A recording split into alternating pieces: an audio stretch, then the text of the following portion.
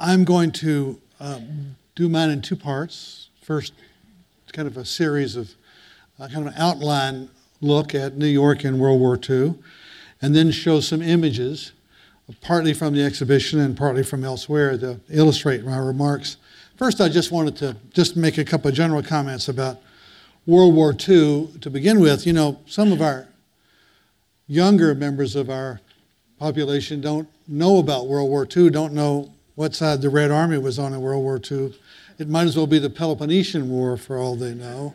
And I think there is an argument to be made for all of us to focus a bit on it. It brought about the deaths of 57 million people, which puts it in a kind of a category by itself. It alters national boundaries in Asia and Europe, and indeed, as we know, in China and Japan, and there's still Korea, they're still arguing about over those boundaries that result from World War II. It leads to the Cold War, and how do you have a conversation with someone about the Cold War if they don't know about World War II, because they're part and parcel of the same thing. And the bitterness around the world. Americans may not know about it, but of course the Chinese still remember the rape of Nanking and are angry that the Japanese do not acknowledge it, as the Koreans are angry about the Korean comfort women that were recruited or just taken to be sexual slaves for the Japanese army. So those still live in parts of the world. Why do we focus on it now? Because the uniformed memory of World War II is ending at the rate of 600 people per day. And even the wives and others are dying almost as fast. And why New York City? Because it was the largest city in the world in World War II and had been probably since about 1930. It was the biggest industrial center in the world, not in terms of proportion like Detroit or Pittsburgh or Chicago or LA or many other places in Europe, but because the city was so big. It was and had been the busiest port on earth for almost 100 years or for 75 years or so. So it's not just another harbor where people are putting in. And as Mike Wallace says, when the Dutch come, they notice it's the great harbor on the east coast of the United States. It's the most diverse place on the planet in World War II, as it remains in 2013. In all of those different ethnic groups, many of them had their own position about the war. And we do have a little section in the exhibition on the war before the war. The city is relatively exposed. We know now that the Luftwaffe could not bomb New York City at any point during World War II, but they didn't know it then. And New York City seemed relatively exposed to aerial attack, and indeed it was exposed in some ways to submarine attack. And Mike Wallace mentioned the one incursion actually into the harbor, and there were U-boats operating up and down the coast. And then just a little slight aside, if you wrote to your son or husband or boyfriend in World War II, you wrote APO New York. You didn't know where he was, but you wrote it to New York, and there they are in Queens, sorting out millions of letters every day. Maybe APO San Francisco in the Pacific Theater, but mostly to New York. And I urge you, so I'm going to kind of talk a little tiny bit about the exhibition, but also I urge you, if you have not already seen the exhibition, to take a quick look. It begins, of course, with the cyclotron. One of the things that's happening in New York that's so important is the beginning of the Manhattan Project, which is the atomic bomb. No one knew it until after the war, but it's called the Manhattan Project after the Manhattan Engineer District because it starts at Columbia University in 1939. And then as it ramps up and it moves to the University of Chicago, where they have the world's first self-sustaining nuclear reaction on December 2nd, 1942, and then someone has the bright idea that maybe New York and Chicago aren't the best places to be working on an atomic bomb. Maybe we need to think about a new address. And then, of course, it moves to other places like Los Alamos and Oak Ridge, Tennessee, and Hanford, Washington, and things like this. But anyway, let's just think about New York. I want to just think about New York and the war and how in some ways it changes immediately. The and different from today. We have a map there that shows all the military installations in and around the city. Dozens of them, dozens. Now there's one, and it's only a shadowy form. That's Fort Hamilton, which is on the Brooklyn side of the Verrazano Narrows Bridge. The air raid wardens, who were ubiquitous, and the brownouts of the city, not quite blackouts, but thousands of volunteer spotters who learned the shapes of enemy planes. I've never had to use it. Rationing. We rationed many items in World War II. We rationed gasoline, for example, not because we were short of gasoline, but we were worried about rubber and figured if you couldn't have gasoline, you wouldn't use your tires on your car. Uniforms. We'll show in a minute some illustrations of the war, but now we're talking about Fleet Week and whether or not Fleet Week will occur this year because of sequestering. But when we do have Fleet Week, especially if you're around Times Square, Yankee Stadium, you see all these uniforms. Well, in World War II, the uniforms were all over the place, and we have a painting in Brooklyn subway, but Penn Station, where the uniforms, soldiers and sailors, it wouldn't occasion any comment like it would today because every day was Fleet Week. The city was the home of the largest number of soldiers and sailors in the United States, estimates as high as 1 million from the city itself, not counting the metropolitan region. And certainly the Whitehall Recruiting Center down at the foot of Broadway was the busiest such place in the United States. And as we point out in the exhibition, the women in the war, particularly in this case the WWIIs, the Navy, were entirely trained here in New York City at what was then what was then Hunter College in the Bronx. It's now Herbert Lehman College, and we have a couple of quite wonderful illustrations and pictures of that. Anyway, let me just divide it up into several kind of categories of why New York was important to World War II and why World War II was important to New York.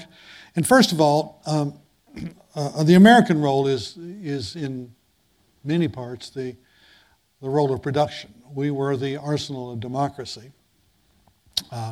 We didn't have the largest army in the world. That would be the Red Army, the German army.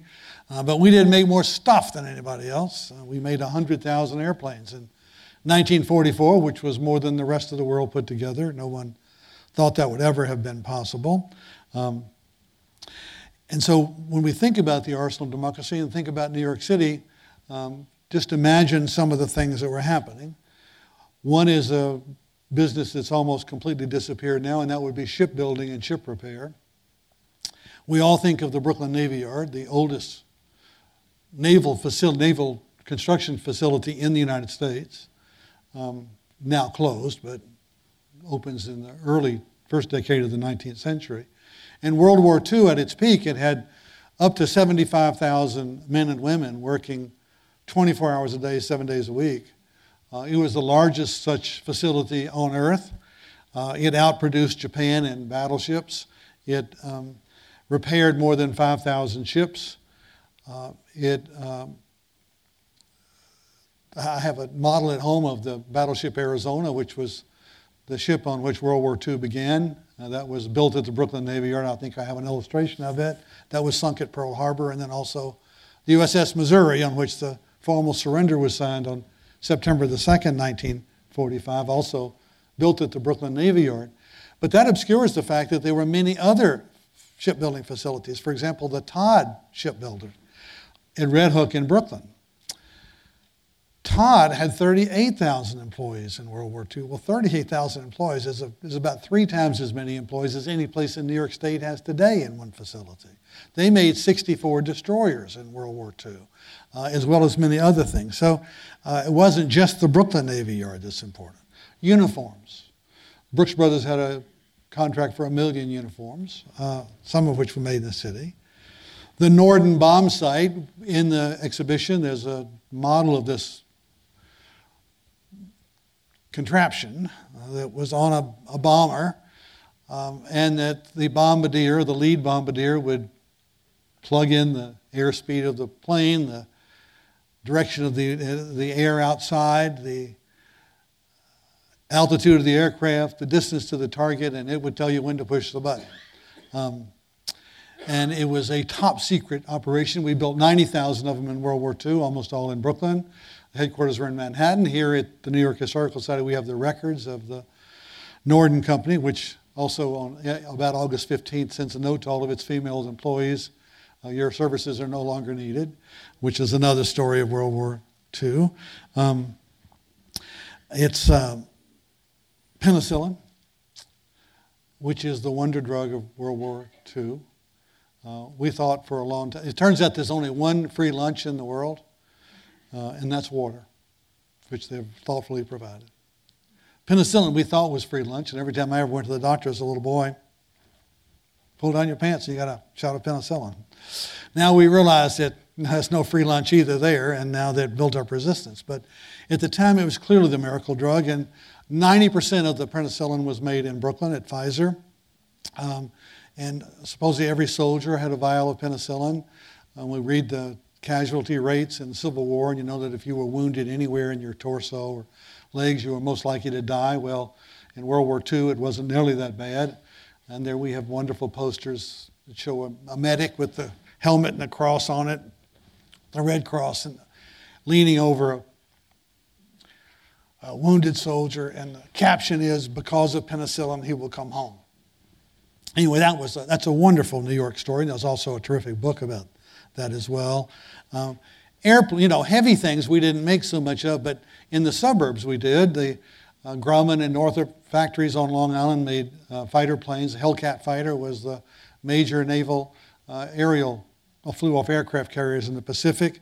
Curtiss Wright in nearby New Jersey made engines for planes. Steinway Piano made gliders. Gliders is not something you wanted to be on in World War II because a lot of them landed in Normandy, and what they didn't realize as much was, first of all, you're landing in pitch darkness, and that's not a good plan. And secondly, they have all these what called hedgerows, which are hedges, but the hedges have been there for about 400 years, and so it's just like going through concrete. And of course, that broke them up. So heavy casualties, but in any case, they made most of those in Brooklyn, in Queens. Aluminum on Newtown Creek. The movies, propaganda, While We Fight, the Frank Capra films were made at the Astoria Studios in Queens. And the list could go on and on. Matchbooks. Here at the New York Historical Society, they made bandages. Just make something. And we did win the war in large case. A second kind of broad theme, and really the most important role of New York in World War II, was the port of embarkation. Of course, there are many harbors up and down the east coast of the United States, from Boston to Philadelphia and Baltimore and Newport News and Hampton Roads. But New York was the port of embarkation, and that's what the term was, the port of embarkation, because probably well over 90% of the soldiers going to the European theater of operations passed through the port of New York. So it's not that no one ever went from another port. It's the same as if you go to Ellis Island today and you see a chart of the people who come through New York City, and then you see, well, down here, Baltimore and Angel Island and New Orleans, and all of the rest of them added together wouldn't be up 10% of the number that goes through Ellis Island. It's sort of like that in World War II. What happened would be that the troop trains would come into the region, and some would come to a place called Camp Shanks, which is just south of the Tappan Zee Bridge on the other side of the river, or Camp Kilmer, which was not far from New Brunswick, New Jersey. And these temporary military facilities with kind of not Quonset huts, but cheap construction, could house, in the case of Camp Shanks, 46,000 people. And you would stay there for a week, 10 days, maybe 2 weeks, to get the regiment or the division together, and then be sure everybody's got their helmets and their duffel bags and their shots and have filled out their wills and everything else, and have a few days liberty, where else but in Manhattan. And we'll come to that in a second. But that's a very important part of the New York story. And then they would head to the ships. We have very few pictures of it. We do have a few, but nobody wanted to waste their camera on the rear end of the guy in front of them, or because pictures filmed in was like, now we just digitally, we take it, doesn't make any difference. But then it was like 30 cents a click. That was big money. And film was rationed, and there were signs all over the place that said no cameras. So if you had a picture to take, you were more likely to take it of your wife or girlfriend or child than of some gray ship that didn't have a name on it. So that's one of the reasons we have relatively few pictures. But we know that they left from here and that soldiers were there. The harbor, what would happen would be the ships would gather in the harbor, 30 ships, 50 ships, 70 ships, oil tankers, transports, just ships carrying guns and tanks and jeeps. And they would wait, because what we decided to do, and Japan did not decide to do in World War II, was to convoy. Big mistake for the Japanese, but the idea was if ships were together, they had a better chance of survival, especially if they had a few destroyers around them that were submarine killers. If they were together, they had a better chance than if they were by themselves. And they would then disappear. One morning, you would wake up and they would all be gone. In fact, in this little book that we have in the bookstore here called World War II in New York City, we recount the story of a person whose mother and father, he was in the Navy and she was a teacher in Wisconsin. And she caught a train to New York because she knew he would be here for 3 days, and they spent 3 nights at a hotel, I think the St. Regis on the east side, and had a wonderful time. And then late one night, after she had said goodbye to her husband, they all got together and rode a bus to Perth Amboy in New Jersey and walked out to the end of a long pier where you could see the ships leaving with their lights out, but they knew that what was happening. They didn't know what ship their husbands or lovers were on. And we have a kind of a mock-up of what a convoy would look like, and we have the little model ships of the different sizes. The destroyer is long and skinny, but it kills submarines because it shoots out depth charges, which are these look like oil barrels, and they'd fire off the back, and they're programmed to explode at certain depths, and we have one there. And I should say in passing that the most dangerous single service of any nation in World War II was U-boat service on the German Kriegsmarine. More than 70% were killed in World War II. So, and many, many hundreds of U-boats were sunk. It took a long time. In fact, as late as the spring of 1943, we were losing the Battle of the Atlantic because they were sinking ships faster than we could build them. But then in the late spring of 1943 and fall of 1943, mercifully, just before we began to send large numbers of soldiers to North Africa and England, we gained supremacy in the North Atlantic, and so we lost relatively few soldiers. Easy for me to say, if you weren't in the Merchant Marine was devastated, because even though the U-boats could get to the East Coast of the United States and outside New York Harbor and up and down the East Coast, and they in fact sank more than 100 ships. In fact, Admiral Donitz pulled them back because he felt it was an inefficient use of their resources, because it took so much time, because the U-boats were really slow, to get to North America, that it was better to hold them back toward Europe and wait till the ships came to them than send them over here. Wonderful new book about engineers of World War II that tells this story really very, very well. Another part of the embarkation story is the great ocean liners, which played a major role in this, the Queen Elizabeth and Queen Mary especially, which were the greatest ocean liners in the world, along with the Normandy, which was French, and the Normandy we'll show a picture of in a minute, but which we were converting as we converted the Queen Mary and Queen Elizabeth to camouflage, and instead of carrying 2,000 passengers, or actually a little less, they could carry almost an entire infantry division, 15,000 soldiers, not counting the crew. And of course, the way they did that was stacking people up, sleeping at 5 on top of each other. So when you roll over, your elbow hits the bottom of whoever's on top of you. And they feed people like 24 hours a day because there's no room in the restrooms. Anyway, that's the big story. And of course, the risk there was those ships went by themselves. because they could go so much faster than a U-boat, whereas the transports, the troop ships could not go so fast. And none was ever attacked by a U-boat. It would have been the greatest sea disaster in human history by a factor of 3 or 4 if one of those ships had been torpedoed. There was no way you could put lifeboats to hold 18,000 people. You wouldn't have room for the people if you put that many lifeboats on it. So never shot, but they would just go so fast that the U-boats couldn't catch them. But the Normandy, which we were refitting for troop ship duty, was at the dock in New York and caught fire. And actually it was sunk by the New York Fire Department. I love the New York Fire Department. But they put so much water on it that it rolled over. They put out the fire, but the ship rolled over. So, and the question was it sabotage? Because it's clearly a win for the Germans, but probably it was an accident of a blowtorch and mattresses and a mistake. Anyway, it's part of this larger story of the port of embarkation. And then another theme, of course, is the best Liberty town.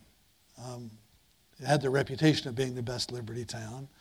You might get a 24-hour pass or a 48-hour pass, or maybe if you were really lucky, a 72-hour pass to come into New York City, have Liberty, wearing a uniform most of all. There were all sorts of forms of entertainment. One of the most popular were the stage door canteens, the most famous of which was on West 44th Street in the theater district, where people like Ethel Merman and people like that would actually serve these. If you had a uniform and you got in free, everything you wanted to eat was free, entertainment was free. And then they had all these young women who were recruited for this task, not as comfort women for the Japanese army, but as companions to sing a song about Kansas or wherever. They were not supposed to, certainly not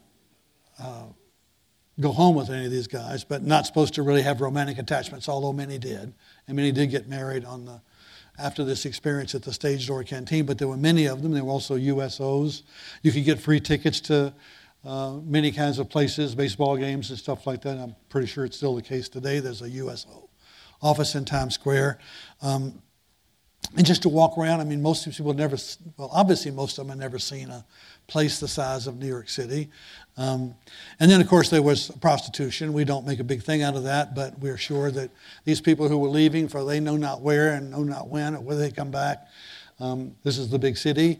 So there were posters about don't swap a few minutes of pleasure for the pain of syphilis or gonorrhea and stuff like this was the warning posters. I'm not sure how effective they were with 19 or 20-year-old guys.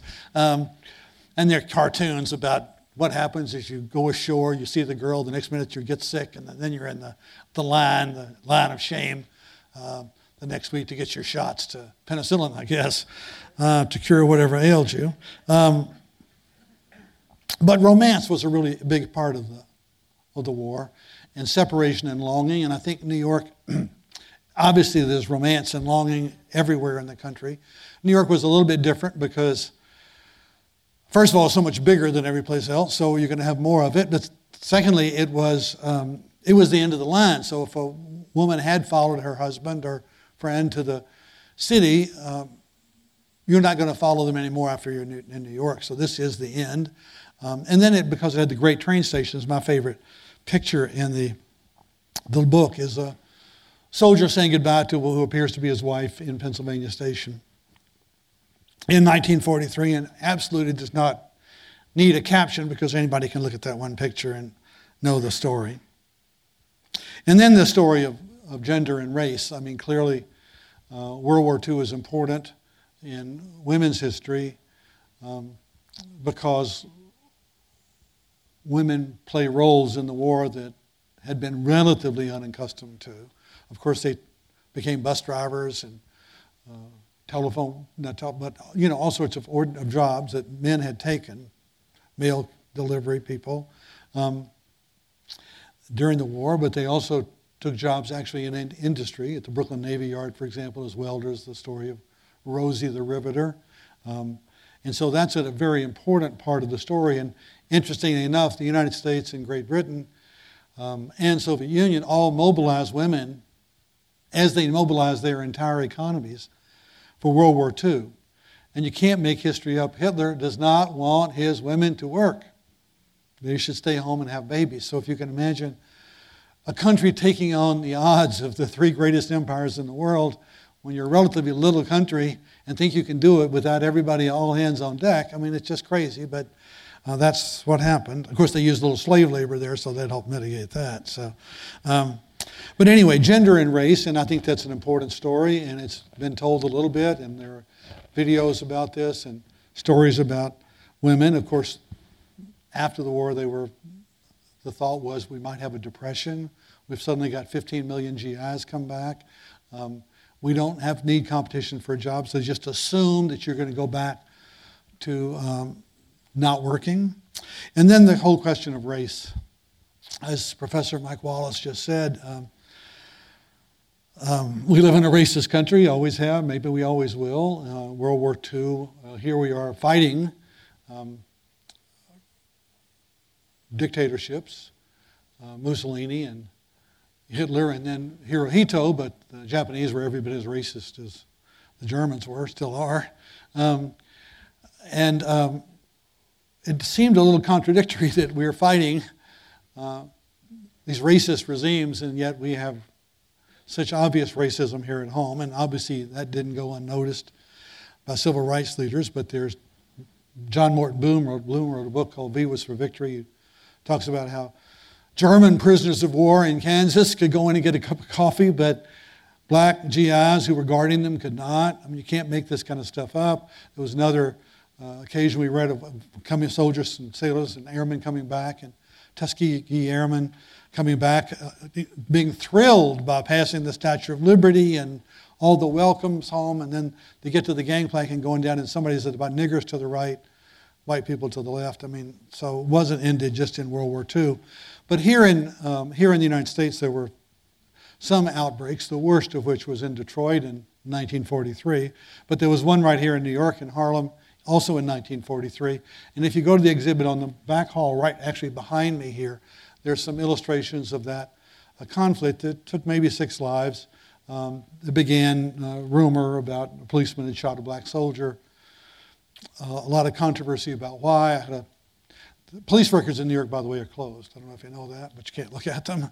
But I had a sergeant in my class a few years ago who had access to the police records. He actually said that what happened in Harlem was that a woman took a room, and then when she got to the room, she didn't want it. It cost $4. She wanted to get her money back. And they gave her the $4 back, but somebody wouldn't give her the tip back, which was $1, and they began a big commotion. And a black soldier took her side, and somehow a white cop came in there, and the soldier was shot. And rumor was he was killed. Anyway, that started the whole thing. Anyway, my policeman in my class said that she was a prostitute. She had an apartment that she actually lived about 2 blocks away, and the only reason she was in, I don't know if that's true or not, but it's part of the story. But that's what's so great about history. You can keep working on it, keep working different angles. Anyway, that's called the Double V campaign there. And then coming home, returning to New York. In some ways, that's almost as great a story because the soldiers were so desperate to come back. They were supposed to come back in reverse order. So if you went over in 1943, you got to come back sooner than somebody who went over in 1944. So they had a record of each person. But everybody wanted to kind of jump the line, or I know I'm top for the list, but let me get on this plane. I promise I'll stand up. I won't eat. I'll do anything. I don't need a bed. I don't need anything. Just let me get on that boat. And when you see the image, the picture of the troop ship coming back, it looks like a giant anthill. It looks like you couldn't even stand on that boat. There'd be no hope of lying down. Anyway, it's just very, very moving. And then, of course, the end of war. In some ways, the war officially ends when the German High Command surrenders to Eisenhower's headquarters.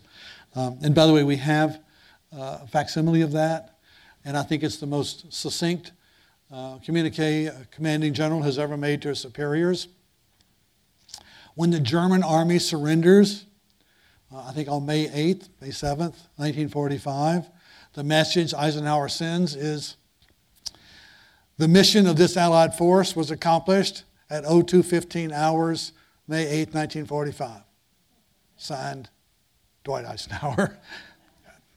But it also, the official end also is signed on, as I said, on the battleship Missouri. But when we see the end of the war, we see Times Square. We see New York. We see the crowds on the streets in New York that sort of, when you want to, and of course the sailor kissing the nurse at the end of war. And what I really want to talk about, and I want to go through some slides, is the long-term impact of the war on New York City. In the short term, it seems to be relatively good in the sense that all of its competitors, just think about them today. Well, Moscow has been decimated by the war. Leningrad, now called St. Petersburg, was literally flattened. Warsaw was the most destroyed city on earth. Berlin, we don't need to talk about because it was the target of dozens of massive air raids. Vienna was the scene of street fighting between the Germans and the Red Army, and the great State Opera House and others were destroyed. Tokyo was firebombed so that it almost ceased to exist. And Rome and London and Paris, while not destroyed by the war, those countries were impoverished by the war. And they didn't really have enough to eat in those countries through the end of the 1940s. There was almost starvation, even in the winters. So one of the, I say good news, it's relatively good news, is that New York becomes de facto the cultural capital of the world.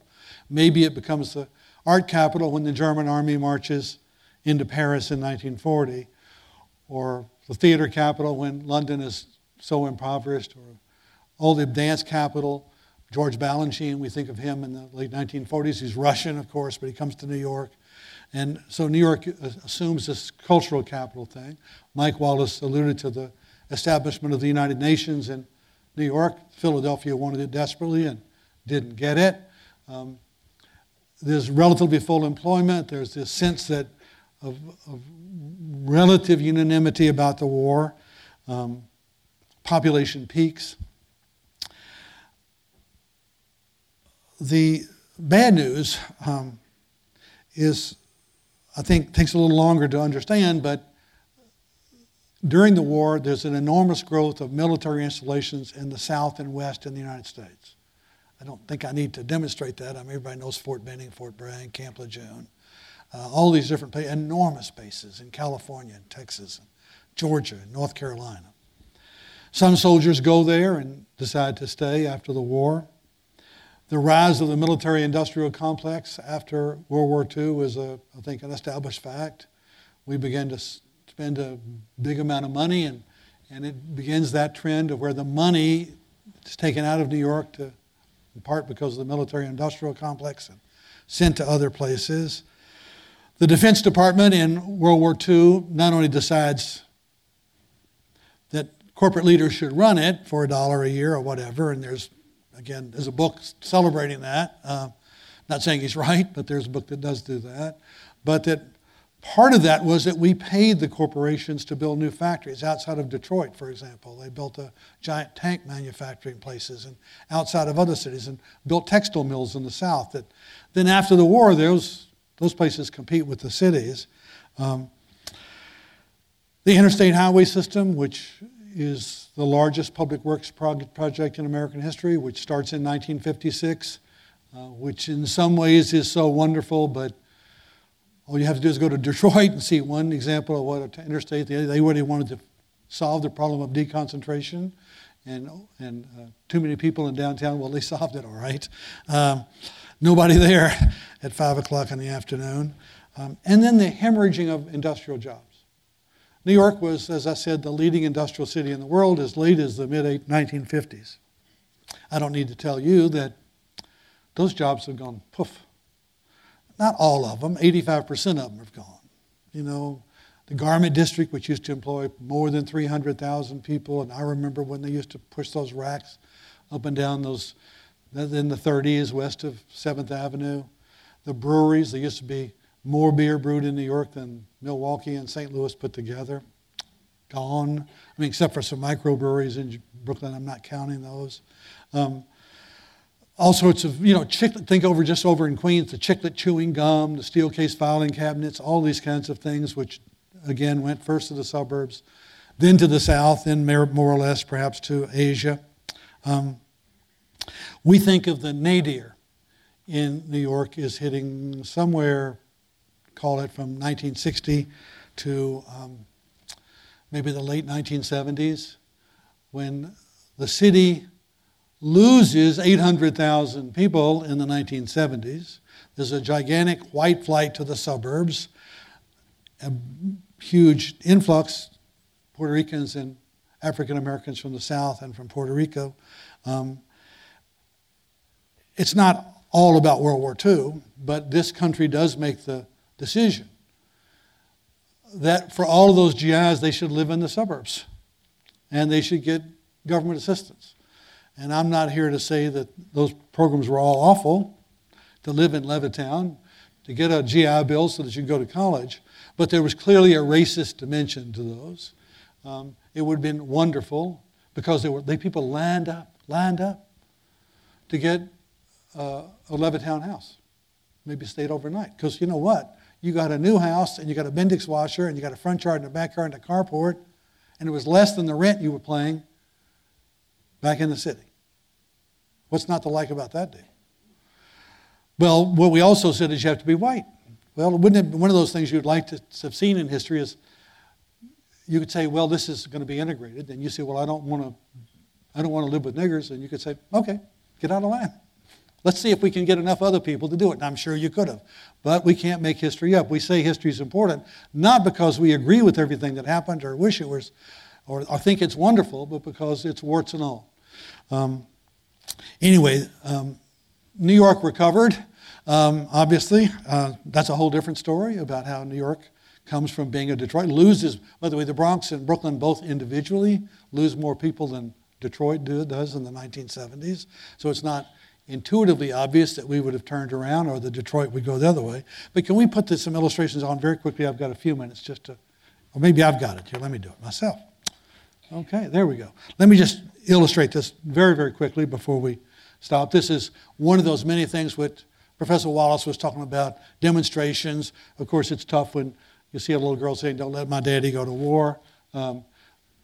Blowing up, how do you want to be an oil tanker? You want to be on the crew of that. Down in Battery Park, I'm sorry, I'm supposed to stay in one place. I think this is being filmed on C-SPAN, so I'm a wanderer. I've got to have a leash here. But in Battery Park, just where you catch the ferry to Ellis Island, there are these huge slabs.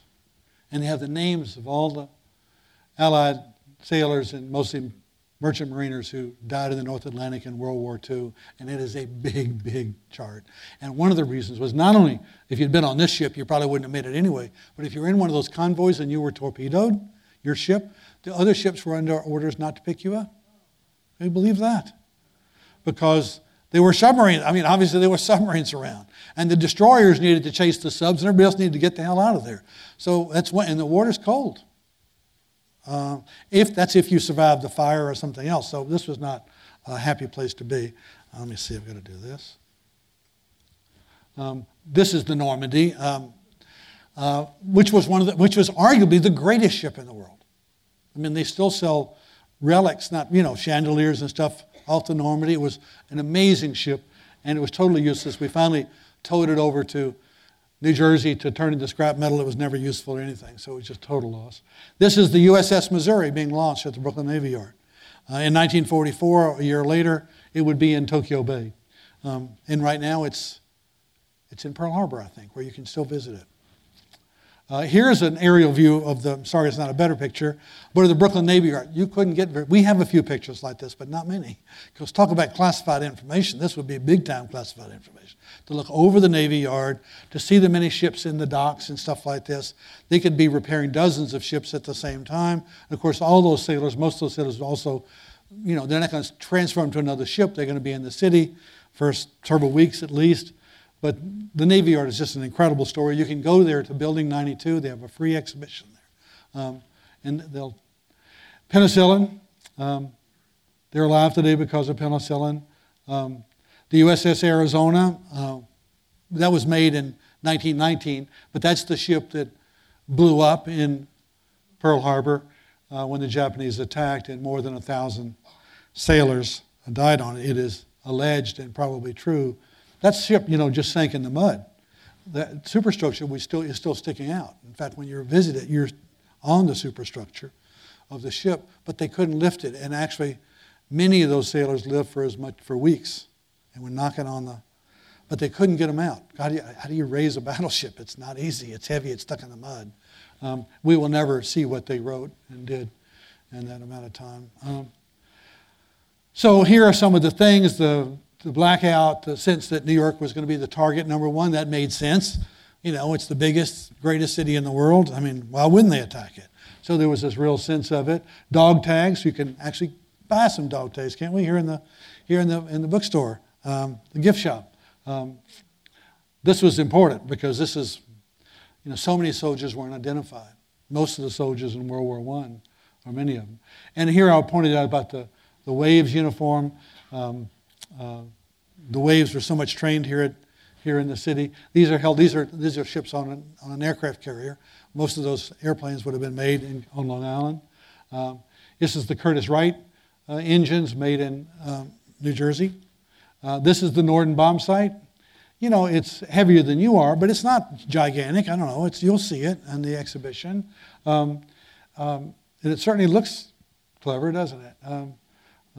It looks... by the way, my skepticism about this is that despite our presumed air precision bombing, everybody knew where Hitler's Reichschancellery was and the headquarters of the German government.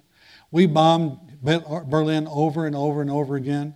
Do you know what? The damn building was still standing at the end of World War II. And the Russians blew it up afterwards. So obviously, we couldn't hit as much as we thought we could hit. But anyway, that's another story. But anyway, it went in these bombers. And by the way, another very dangerous place to be, I mentioned German submarines, to be on the air crews flying over Germany. As you know, sometimes they took 20% casualty rates. Usually it was more about 4%, but if you're supposed to fly 25 missions times 4%, where does that get you? And that's the whole story of Catch-22. If you figured that out, then you were smart enough, you weren't crazy, so you couldn't argue that. So it was a dangerous task. Here are more of these airplanes under construction.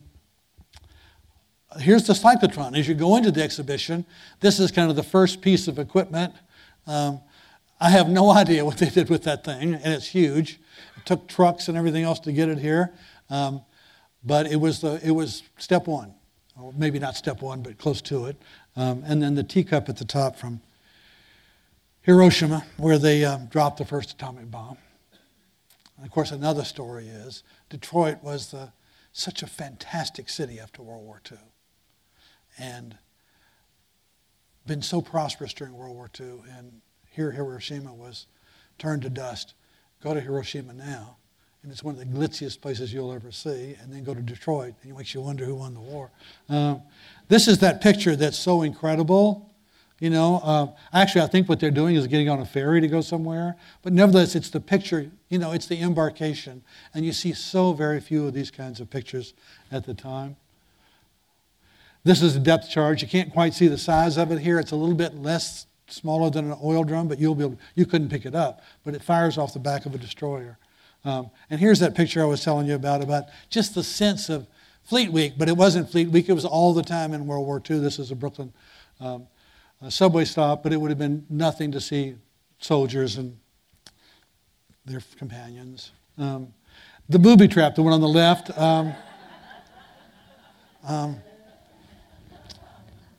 And there's the cartoon. Women are dangerous. And this is about the V-mail. And here's V-mail. Everything that was sent in World War II from a soldier had to be read by a censor so that you did not report where you were. And it was called V-mail. Sometimes they folded and made it smaller, but then it had to be stamped. Even generals. In fact, I'll tell you a story I can tell you now because it's been published in a book. this new biography of Eisenhower by Gene Smith. He said,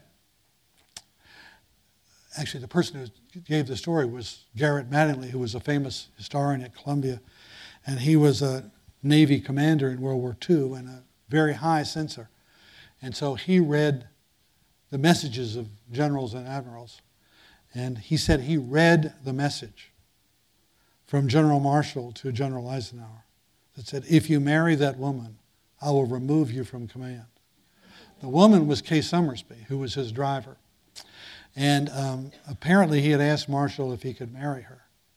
And Marshall, who was as straight-laced as it got, and who President Roosevelt only called him George once. You know, nobody spoke to Marshall that way. And General Marshall refused to ever have dinner with Roosevelt because he thought, that's not my task. I'm working for you. We're not, you know, so the idea that you get that the supreme commander would be divorced. No, he says, simply, if you marry that woman, I will remove you from command. Signed, George Marshall. No comment, no I'm sorry, no nothing. Just right out there. By the way, I think Eisenhower was one of the great Americans, so I don't mean to throw off on him. He'd been away for years, and every other general was doing it too. So this is another picture of Penn Station at wartime, painting. Again, you can see the soldiers and sailors and in a sense, the military equivalent to it. This is just open. Here's a little bit of gay, the other story, which I didn't tell, and I don't think Mike mentioned this. During the war, it is alleged that gay soldiers who had been unable or unwilling to come out in Des Moines, but when they got to New York, heard that, there are places in New York that you can go. And George Chauncey and other people have written about gay New York. And so it also had a role there in these Liberty Days. Again, I can't speak with great authority about it, but that's supposed to happen. War knows no color line. Here's during the height of the riot. These are pictures. War knows no color line. We were clearly caught in some hypocrisy at the time. There, you see right here, it says white, under showers, you see white EM, colored EM. That means white enlisted men, colored enlisted men. That'd be the same kind of sign you could have seen, and I did see, in places like Arkansas and Mississippi in the 1950s and 60s. Exactly the same thing. And we've kind of done this up, but the atomic bomb smashes. Here's the Times Square celebration. Well, we need to remember this. Does anybody know why this is not a picture of an American military cemetery in Europe? There's no crosses. This might be a veteran cemetery. I don't remember the picture itself. Could even be a British cemetery because the British cemeteries are especially moving because they are an oval and they allow the family, the wife, the mother, to say something at the bottom. It'll say his name, his death, his unit, and at the bottom, thank God he did his duty, or your grave's too far for me to see, but not too far to think of thee. The American cemetery, which is a cross of David or just a cross, Star of David or just a cross, doesn't have room for that. So it doesn't have quite the power. The only thing that you can ever say on that is if you win the Medal of Honor, and what's that, 1 out of 100,000 or something like that, 10,000. So in a whole cemetery, there might be one person or two persons who won the Medal of Honor. But here's the Brooklyn World War II Memorial. So we do have some memory of it, even though our young people are increasingly unaware of that there was a World War II. And here is Mike Wallace mentioned becomes the home of the UN. And by the way, we also have pictures of the coffins being brought back because at Omaha Beach in Normandy or at any American, what they call battle monuments, the cemeteries in Europe, which are like the White House lawn, which are beautifully kept and where you have to have died in combat. The only exception I know is Patton. Patton died in an automobile accident at the end of 1945, and he's buried in Luxembourg at the Third Army, and they must have made an exception for him. But anyway, the next of kin, meaning the wife or mother, could decide whether the deceased would be buried with his comrades in Germany, or not Germany, but I don't think there's any battle monument cemetery in Germany, but in Italy or Luxembourg or Holland or somewhere like that, or being brought home, and more than 60% bring them home.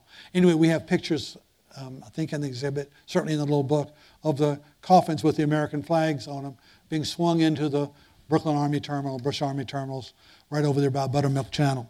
I think, well, we talked about the city after World War II. There also was the fear that now we've dropped the atomic bomb, cities may not be a good idea. By the way, many people thought that after 2001. As it turned out, it's the reverse. The prices of real estate in the city went up and everywhere else went down. But, you know, you can't read history backwards. But they thought, and I remember that's in Collier's magazine, World War III, and what would be ground zero would be the city of New York. And I remember looking at that picture about what it was going to be like. In fact, that may be the earliest picture I ever remember in a magazine seeing. Because it was so, you know, it was like your life is being taken away from you. But anyway, it turned out that the future was not that bleak for New York, even though in the short term it had some problems. But in the long term, it's done very, very well. Thank you very, very much.